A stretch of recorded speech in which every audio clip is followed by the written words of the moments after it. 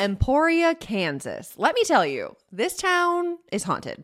They've got Plum Place, which is said to be haunted by Caroline and Preston Plum, as well as the ghost cat that prowls the home, and many ghostly apparitions that creep around the home's library, and it's said that the library can plummet by 15 to 20 degrees in a matter of seconds. Then there's the Emporia Country Club, which is said to be haunted by at least 4 people, 2 former managers, a chef, and a golfer who died of a heart attack during a golf tournament, and I guess he never left. And of course, the Rocky Ford Bridge, which is the setting of today's story. Also known as Bird Bridge, the bridge stretches over the Cottonwood River on Road P, and it's said to be haunted by the ghost of Sandy Bird. In 1983, Sandy Bird's body was found floating in the Cottonwood River underneath the Rocky Ford Bridge. It appeared that it was a tragic car accident, as Sandy was found floating next to her overturned car in the river.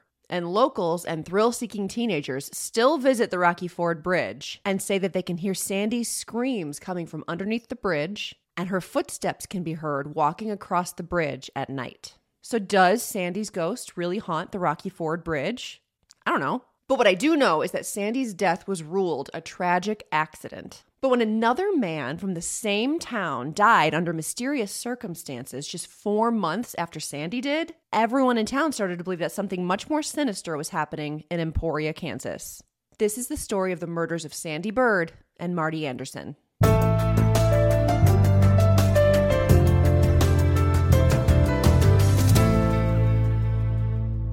Welcome to the Cleaning and Crime podcast. My name is Elise, and my podcast is called what it is because I have a weekly series on YouTube where I post a time-lapse video of me cleaning my home, while at the same time I tell you a true crime story, because I love to listen to true crime while I clean. But for some people, the cleaning footage is too distracting, or they just prefer to listen to their true crime and not watch it. So, if that's you, you're in the right place.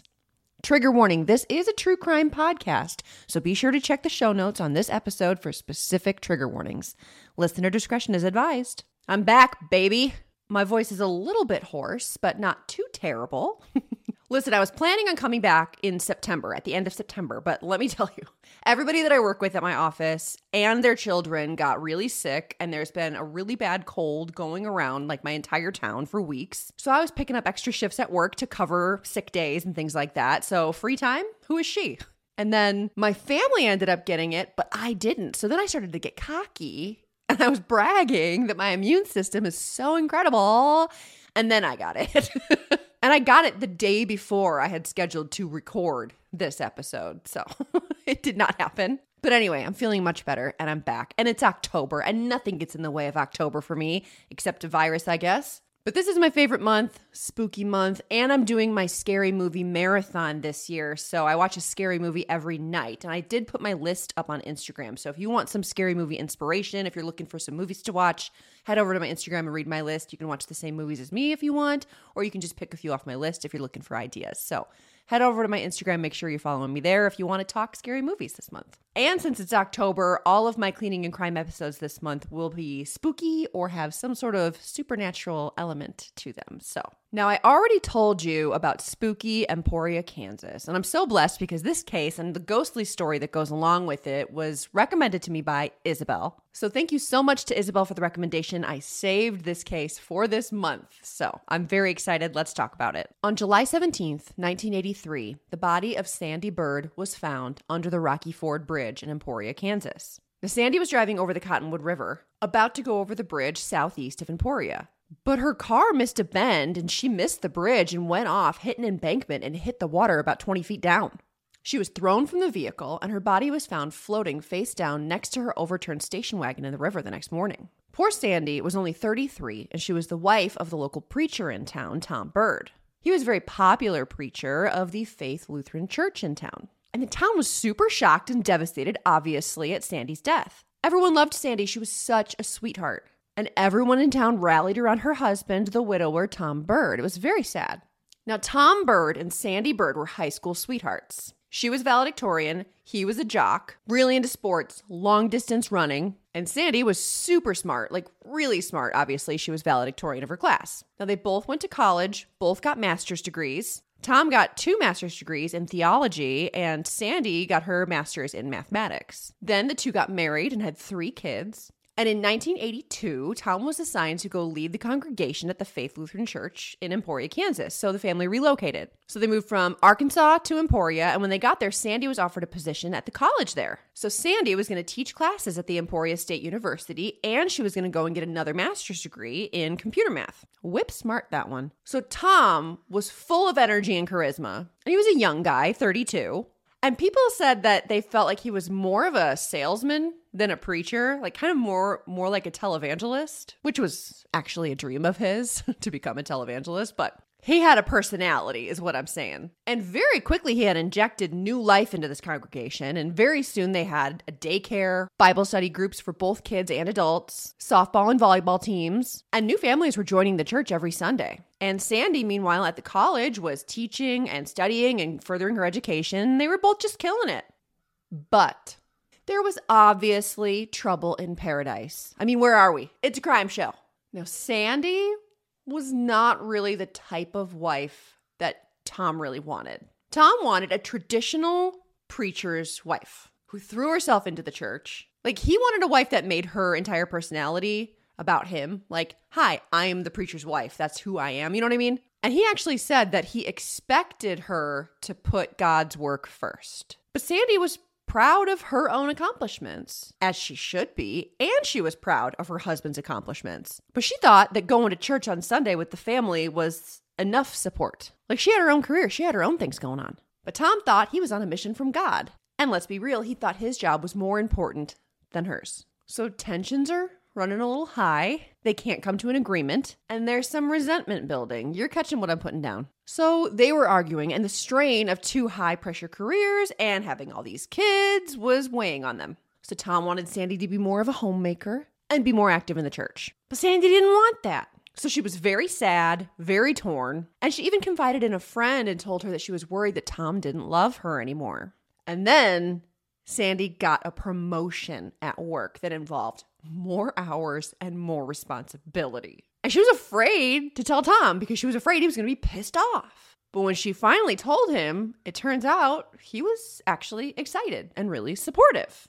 And Tom even suggested that they go out and celebrate. So on the evening of July 16th, Tom took Sandy out to celebrate for dinner and a movie. Then at 9:30 p.m., Sandy popped back into the house. She got a bottle of cold duck wine out of the fridge and a bottle of whiskey for her husband and told the babysitter that they were going back out and they'd be back in an hour. And then she left. And Tom and Sandy went to go have drinks together at his office in the church. But they did not come back in an hour. Tom says they were having a nice evening, but after some drinks, Tom told her that he wasn't actually excited about the extra responsibilities that she would now have at work. So Tom pretended that he was excited about her getting a promotion. And he's like, oh yeah, let's go out and celebrate. But then as soon as they're out and have a few drinks, he's like, oh wait, actually, I'm not excited about your promotion. Don't take it, but good job getting it, I guess. Sandy obviously was pissed off and she left. Tom said that Sandy told him she was going to the college to go work on her computer.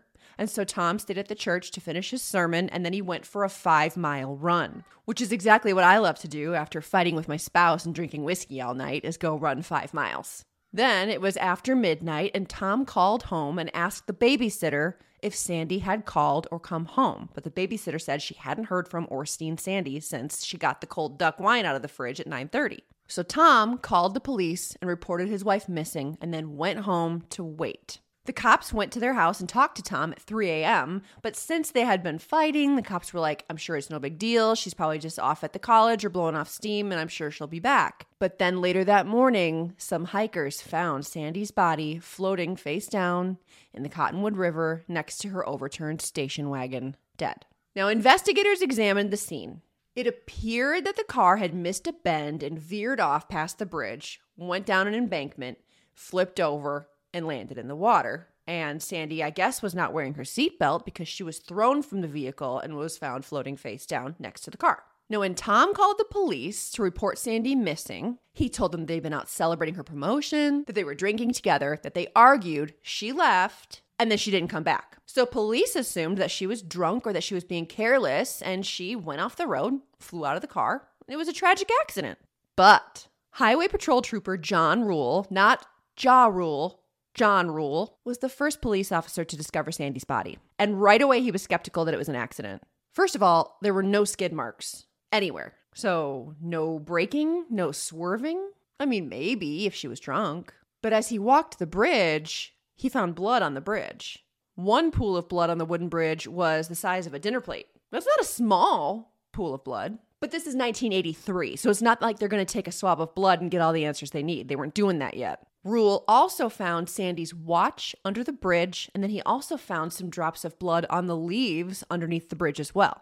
But as the morning was going on, evidence was quickly disappearing. Workers were trampling all over the evidence. People were walking all around all over the river bottom. The car and Sandy's body were already being pulled out of the river. And Rule went to the sheriff and voiced his concerns like, hey, should we be moving all of this so quickly? What if it's not an accident? And I guess the sheriff brushed him off and said, oh, who would kill a preacher's wife? And everyone just looked around and said, yeah, she must have been drunk and it was an accident and that was that. There was also a local resident, Dennis Arb, at the accident, and he heard about the accident over the police scanner. Dennis was that guy who knows everyone in town, so he rode his motorcycle over to go see if it was someone he knew. And he was like standing on the bridge, chatting with the cops, looking at the evidence, looking at the scene, and he also saw the blood on the bridge. And he also noticed the lack of skid marks. And he also thought it was very strange and thought it might not be an accident. So it wasn't just that one cop. But another bit of evidence that was really suspicious was that Sandy's seat in the car was pushed all the way back.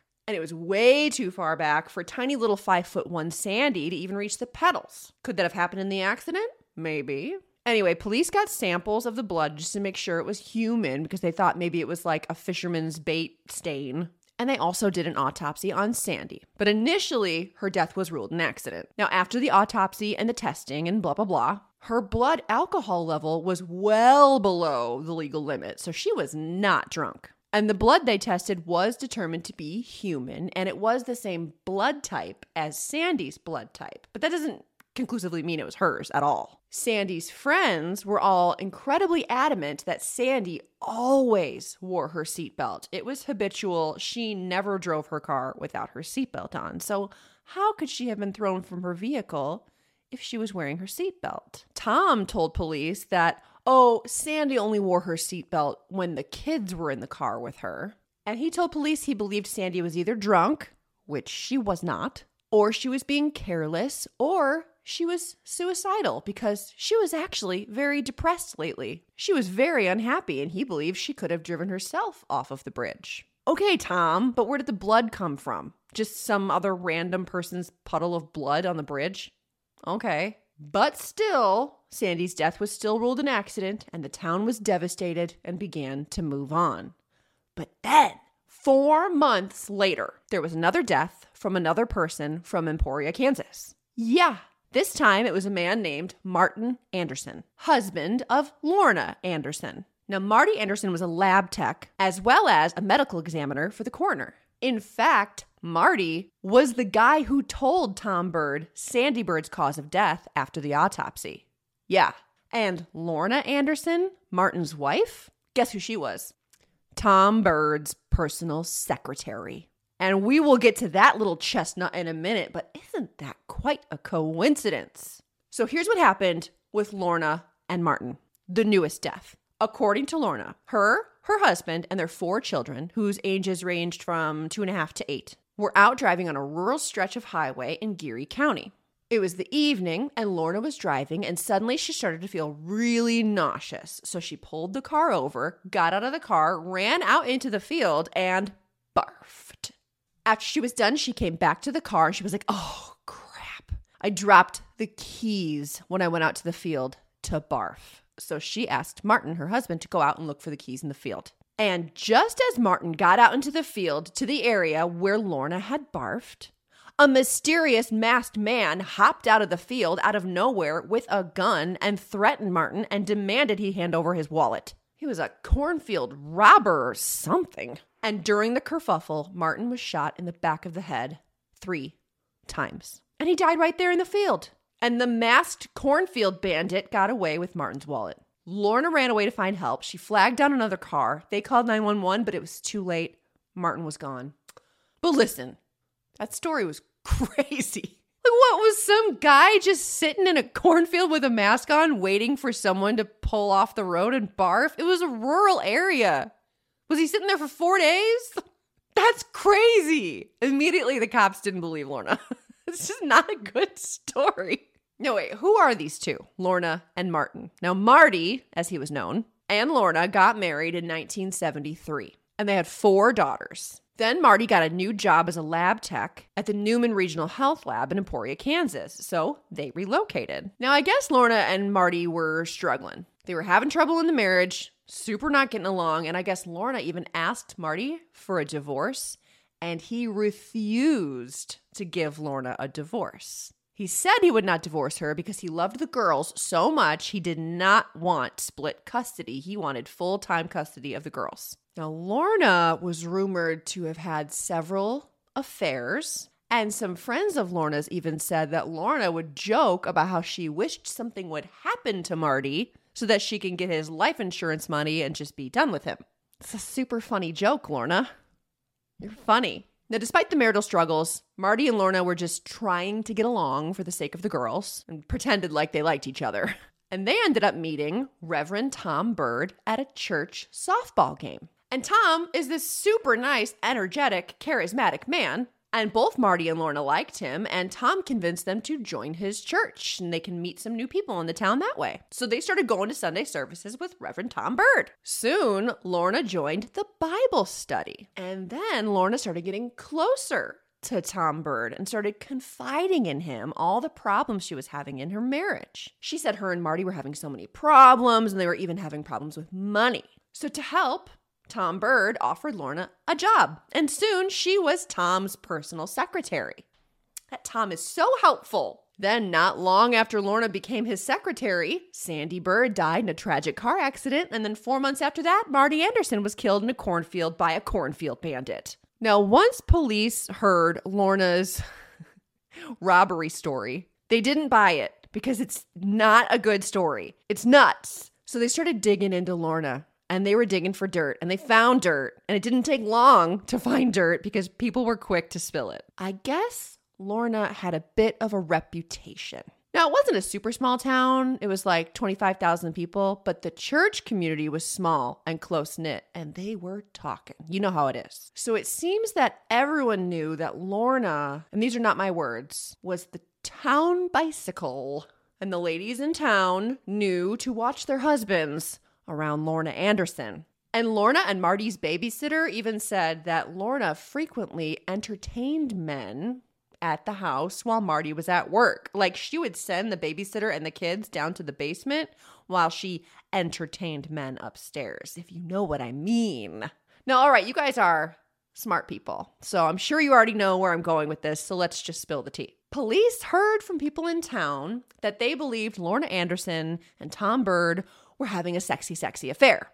Duh. Why are they always stooping the secretary? Now, I guess after Lorna became Tom's secretary, they both started spending a ton of time together, and they both started confiding in each other about the trouble in their marriages. Tom would tell Lorna that he was so dissatisfied with his life. He was so dissatisfied with his marriage, and he just wanted to leave. He wanted to run away and move to New Mexico, start a new congregation, and become the great televangelist that he wanted to be. He wanted to reach millions of people. And Tom felt like he deserved that. He said he had given so much to God that he deserved to be a famous televangelist, that God owed it to him.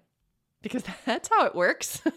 And Lorna thought that was hot as hell. And quickly she threw herself at Tom Bird, and he took the bait. So instead of Bible study, they were doing the nasty. And Lorna basically told Tom that she would drop everything, drop her entire family to go be with him, run away to New Mexico together, and help him become a televangelist. And later, Lorna would say that they would meet up at a motel, they would get busy, and then they would lay in bed watching famous televangelists all night.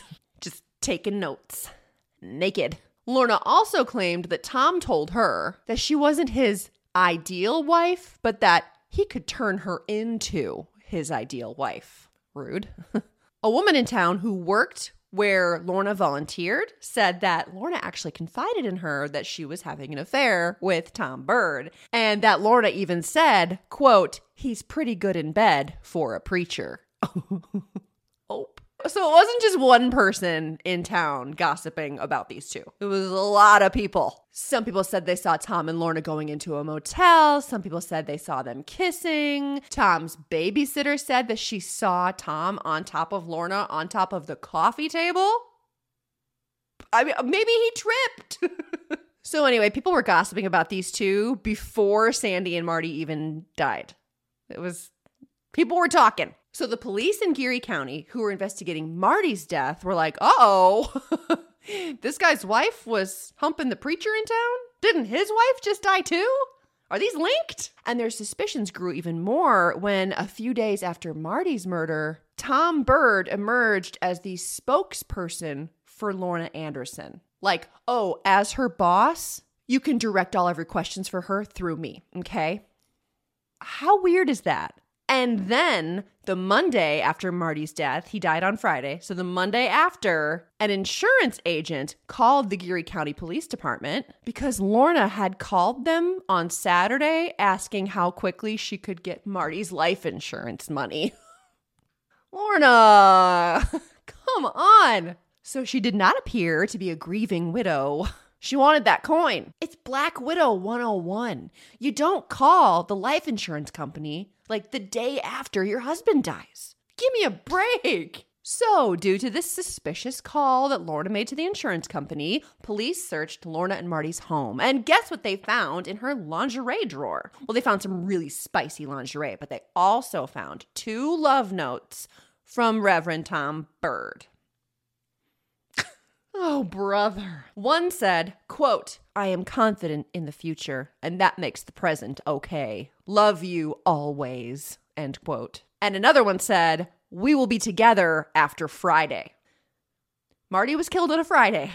Come on, guys. Jesus. So police wanted just a little more dirt on Lorna, so they decided to haul in and question every dope that Lorna was rumored to have slept with. And man, they got a bomb dropped on them when they interviewed Daryl Carter. Now, Daryl was a local contractor in town, and he came forward and said that Lorna called him one day and asked him to meet her at the church. When he got there, he was met with both Lorna and Tom, who together asked him to kill Marty Anderson. They asked him right there in the church. In a house of God. Now, this guy had met Lorna and Tom both before, so he knew them both. And in fact, he admitted to obviously sleeping with Lorna in the past. Oof, this is messy. Now, I guess immediately Daryl said he wasn't interested in being involved in a murder. And he said he asked Tom why he didn't counsel the couple or talk to Lorna about divorcing her husband instead of killing him. And Tom said she didn't want a divorce because Marty had a large life insurance policy and she wouldn't be able to get her hands on that if they got a divorce. Daryl says that Tom and Lorna offered him 2 alternate plans that were their ideas on how he could kill Marty. One was to drive his car off a bridge and make it look like an accident. Sounds familiar. And the other idea was to stage a robbery at the house where Daryl was staying while he was at his monthly military reserve trip in Topeka. Daryl, I guess, asked them why they thought he would go through with this. Like, what made them think he was a cold-blooded killer? He'd never killed anyone before. And Daryl said, Tom said, quote, neither have I. I'm a man of God, and I'm going to kill Marty Anderson, end quote. Later, Tom would deny ever having said that. I mean, he'd deny all of this, but Daryl said at this point he began to feel very unsafe. Like if he just said, no, fuck you guys, and left, like maybe he wouldn't be leaving that church alive.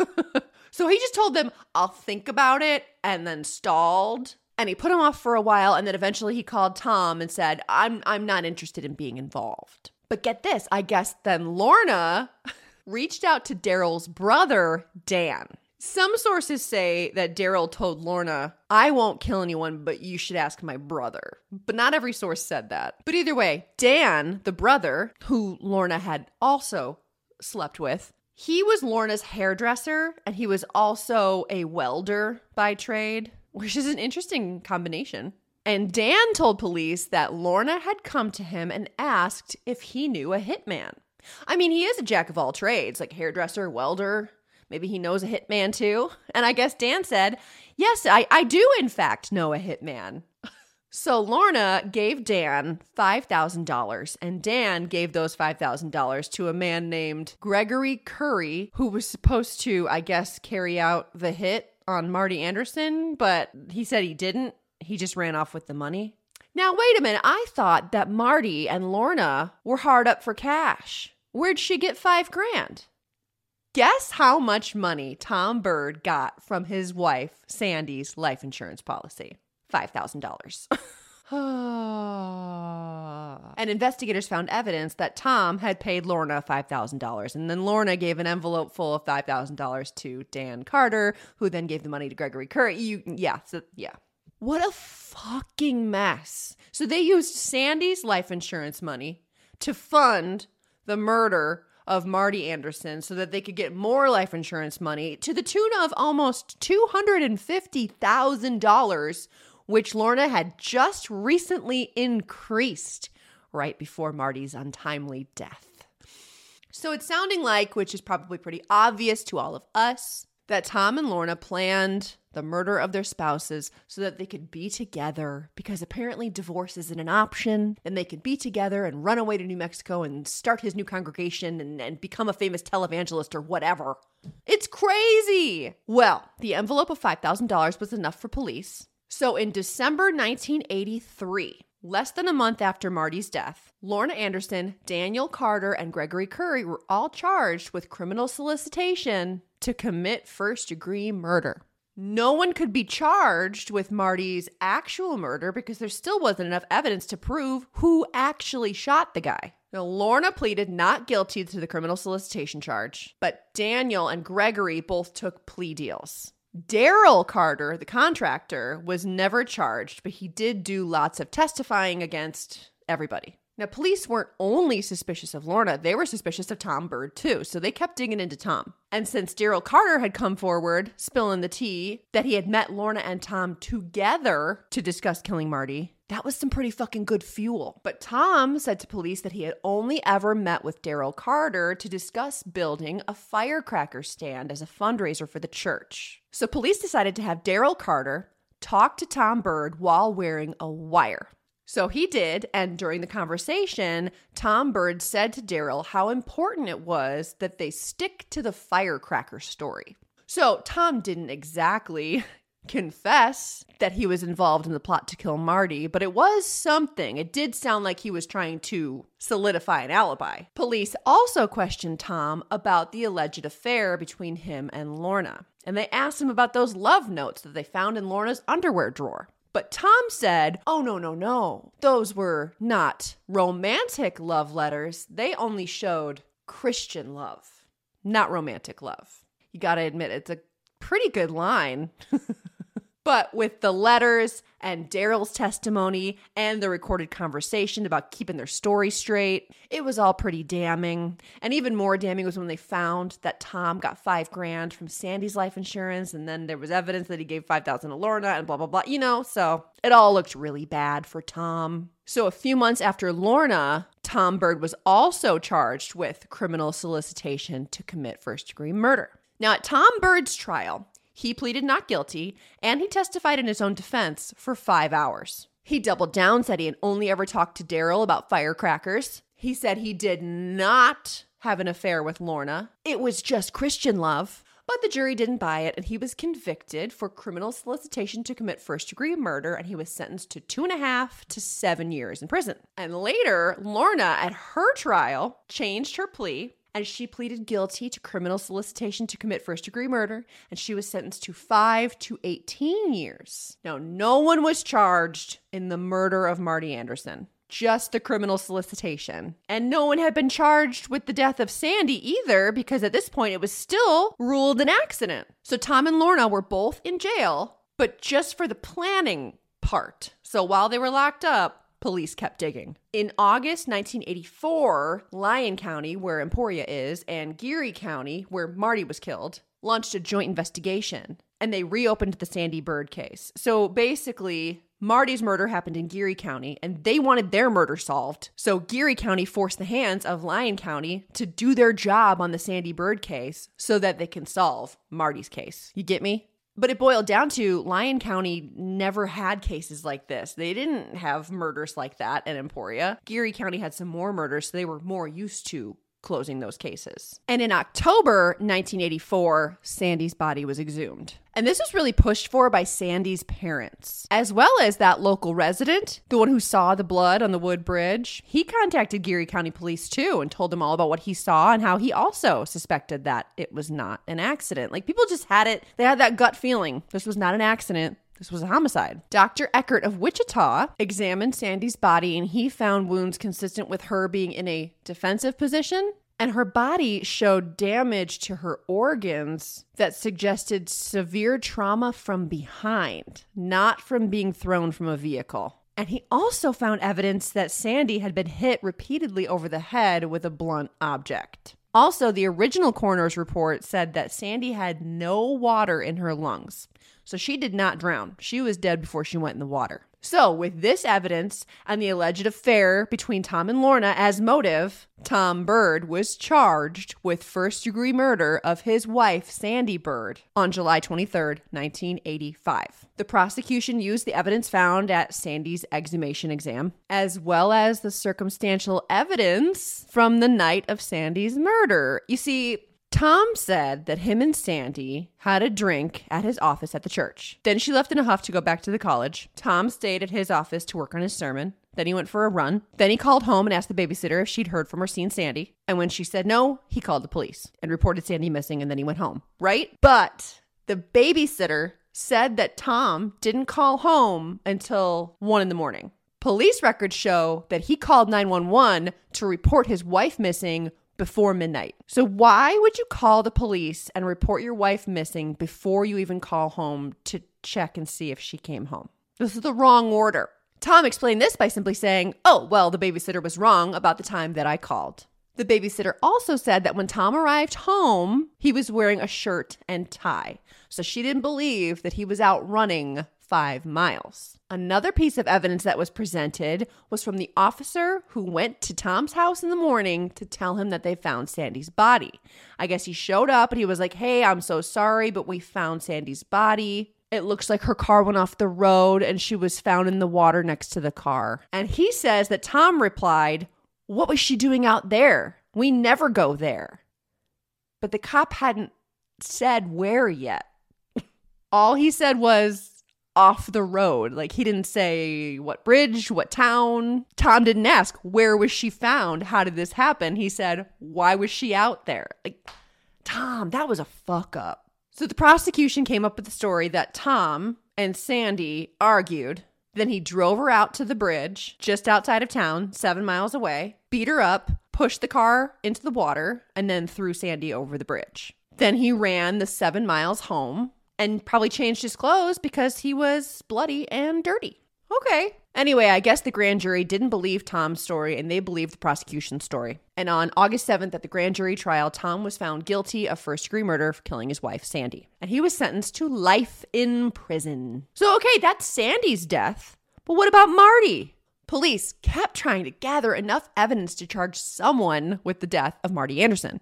But meanwhile, in the real world, this story was kind of running under the radar until the LA Times picked it up and wrote an article about the story, which I have linked. And in this article, they interviewed John Rule, the highway patrol officer who found Sandy's body. And he told the Times about how he didn't think it was an accident and how he voiced his concerns to the sheriff right away. And he talked all about how he was suspicious from the first moment that he knew it wasn't an accident. And this was a big story, and this is spicy. A pastor having an affair with his secretary, and he killed his wife, and then maybe him and Lorna worked together to kill her husband. But no one had been charged in his death? Oh, it was Hollywood. And other people thought it was Hollywood too. And suddenly there was a war to make a made-for-TV movie about this story. And it got made. They filmed it right in Emporia, Kansas, on site. And it turned into a 2-part, 3-hour total, very dramatic made-for-TV movie with Keith Carradine and JoBeth Williams and Kathy Bates and John Goodman. I have a link where you can watch it on YouTube. It's pretty good. It came out in 1987, and it's not factual. But But they basically made Officer John Rule like a main character in the movie. And like he was the only officer that saw Sandy's death for what it really was. And that he fought really hard to keep going after Tom Bird. Well, that wasn't true at all. Like he really had nothing to do with the case in real life. But the point is, this movie, Murder Ordained, it came out in 1987. And it was popular. And it made Tom look really bad. Like, it painted him in a really unattractive light. It made him and Lorna both look super guilty. And it aired before anyone was even charged with Marty Anderson's death in real life. So that adds a really interesting aspect to this case. Because the movie really impacted how people in the country viewed the case. But it wasn't fully solved yet. The actual townspeople of Emporia were pretty split. Some people thought the affair was real, and that Tom clearly killed both Sandy and Marty. But others didn't think Tom could have possibly had anything to do with this because, I mean, right? He's a preacher. And Tom maintains that he had nothing to do with his wife Sandy's death. He had nothing to do with Marty's death. He did not have an affair with Lorna. He says Sandy was either suicidal or careless and just drove off the bridge. And he said Lorna probably had one of the Carter brothers or one of her many ex-lovers kill her husband for the insurance money. He had nothing to do with it, he says. Now, while Tom said he and Lorna did not have an affair, he did admit that after Marty died, him and Lorna slept together 3 or 4 times because they both had dead spouses and they had all these kids and they were lonely. And he said, Lorna needed me and I needed to feel needed. That's what he said. Some people in town, though, said it was pretty obvious that Tom and Lorna were having an affair. He hugged her a lot in public. Their eyes lit up when they saw each other, and there was electricity in the room when they were both in the room together. And people in town were talking about the affair even before Sandy and Marty were killed. And even Sandy herself cried and told a friend that she was upset that her relationship with Tom was fucked and that he was spending too much time with his secretary, Lorna Anderson. So even Sandy thought Tom was having an affair with Lorna. And of course, everybody in the country that saw the movie Murder Ordained thought that Tom and Lorna were both evil and they were obvious killers.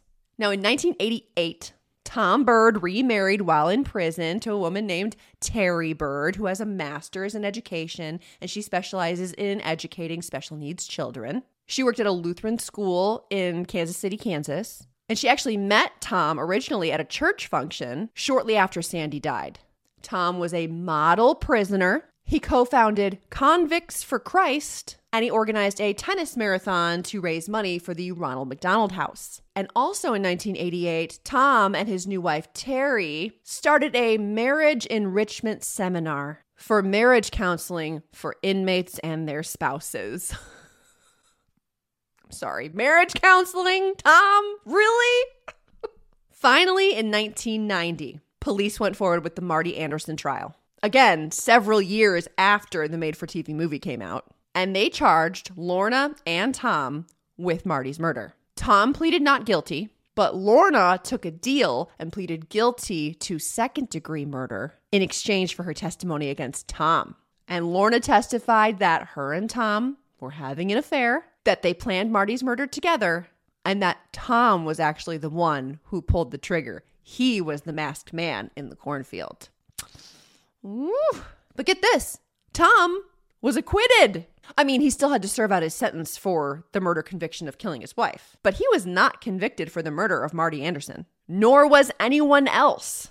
So Lorna got more jail time because of the plea deal for second-degree murder. But legally, we do not have the identification of the actual shooter for Marty Anderson's death. Lorna says it was Tom, but he was acquitted. Now, while in prison for Sandy's murder, Tom was interviewed by an author, Dave Racer, who self-published a book called Caged Bird in 2000.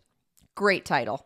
And it argues Tom's innocence and says he was wrongfully convicted using circumstantial evidence by a town hell-bent on justice. And Tom and Dave, the author, argue that the made-for-TV movie kept him in jail longer. He was unable to get parole because he kept running on reruns. Tom said it was unfair for the movie to be shown over and over before he had exhausted his appeals process. It's an interesting take. In the end, Tom Bird was paroled in 2004 after serving 20 years of his life sentence. Despite Sandy Bird's family's pleas to keep him in, Tom went to live with his wife, Terry Bird, and he was released from parole supervision in 2006. So a free man. Tom's 3 children were adopted by Sandy Bird's brother, so their uncle, and he wants nothing to do with Tom. Tom's oldest daughter says she believes in her father's innocence, and she actually went and spoke at his parole hearing to help get him released. Lorna married a guy named Randy Eldridge in 1985 while she was in prison, but they divorced in 1990 when the Marty Anderson murder trial went down. Then she went back to her maiden name, Lorna Slater, and then she married a guy named Terry Moore. Terry worked for a child welfare organization, and he actually met Lorna when he brought Lorna's kids to go visit her while she was in prison. And I guess they met and they thought, wow, we have a lot in common. And they got married while Lorna was still in prison. Lorna took parenting classes for mothers while she was in prison. And eventually she ended up becoming the instructor for that course. And she also got a college degree while in prison. Lorna was up for parole a bunch of times, but she kept getting denied. Even in 2004, after Tom got out, she was still denied. But she was eventually released on parole in 2006. And then she was released from parole supervision in 2014. So also free as a bird. And then later, Lorna became the CEO of Interfaith Housing Services. So as soon as Lorna and Tom were arrested and put in jail in 1983, they never spoke again. And they're both free now, and they both married different people named Terry. They both married Terrys.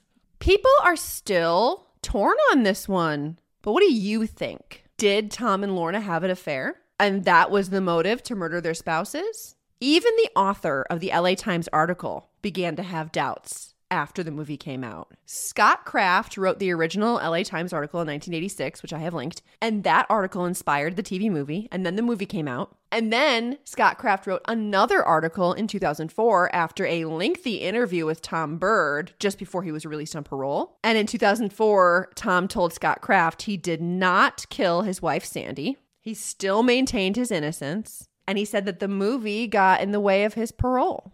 The parole board said the movie had nothing to do with their decisions at his parole hearings. They said that Tom never accepted responsibility for his crime, and therefore he could not be paroled. But Tom said he can't take responsibility for his crime because he didn't do it. Tom says he didn't kill anyone. He said he was found guilty just because of his association with Lorna. But Lorna says Tom killed both Sandy and Marty, and that she helped him plan the murders. I personally believe Lorna's story. But then again, she could be lying too. Maybe she was obsessed with him. And maybe she lied about the affair and she did hire hitmen to kill both Sandy and Marty so that they could be together. I mean, Tom did say that he slept with Lorna after both the spouses were dead.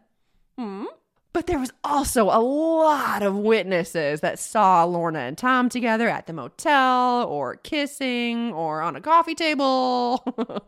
Or was that just bitchy gossip because the church ladies thought Lorna was a hussy?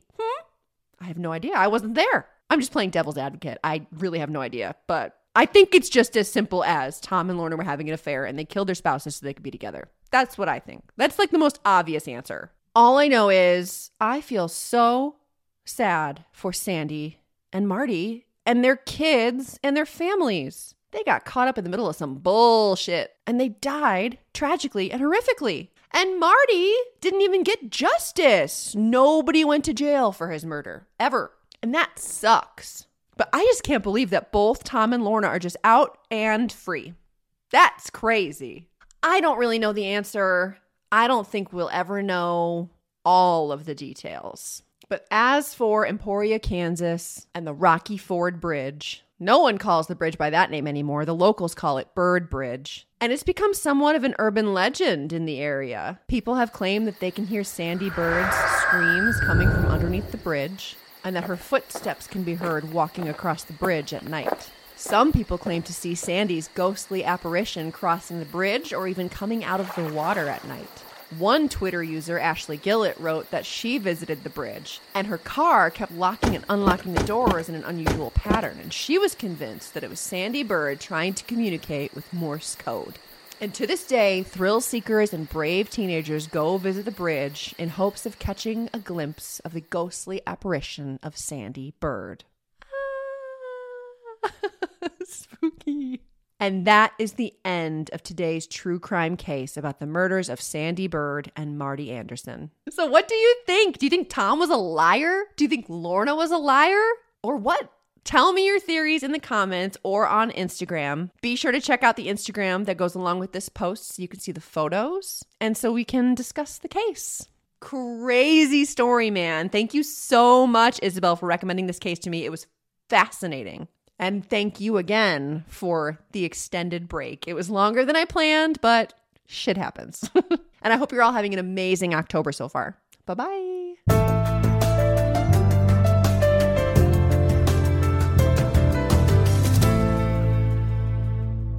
Thank you for listening to Cleaning and Crime. If you'd like more content from me or you want to see the cleaning side of things, check me out on YouTube, TikTok, or follow my socials, all of which are under the name C. Elise. If you have questions or case ideas to share, email me at caliseclean@gmail.com or DM me on Instagram. If you like what you heard, feel free to rate, review, and subscribe.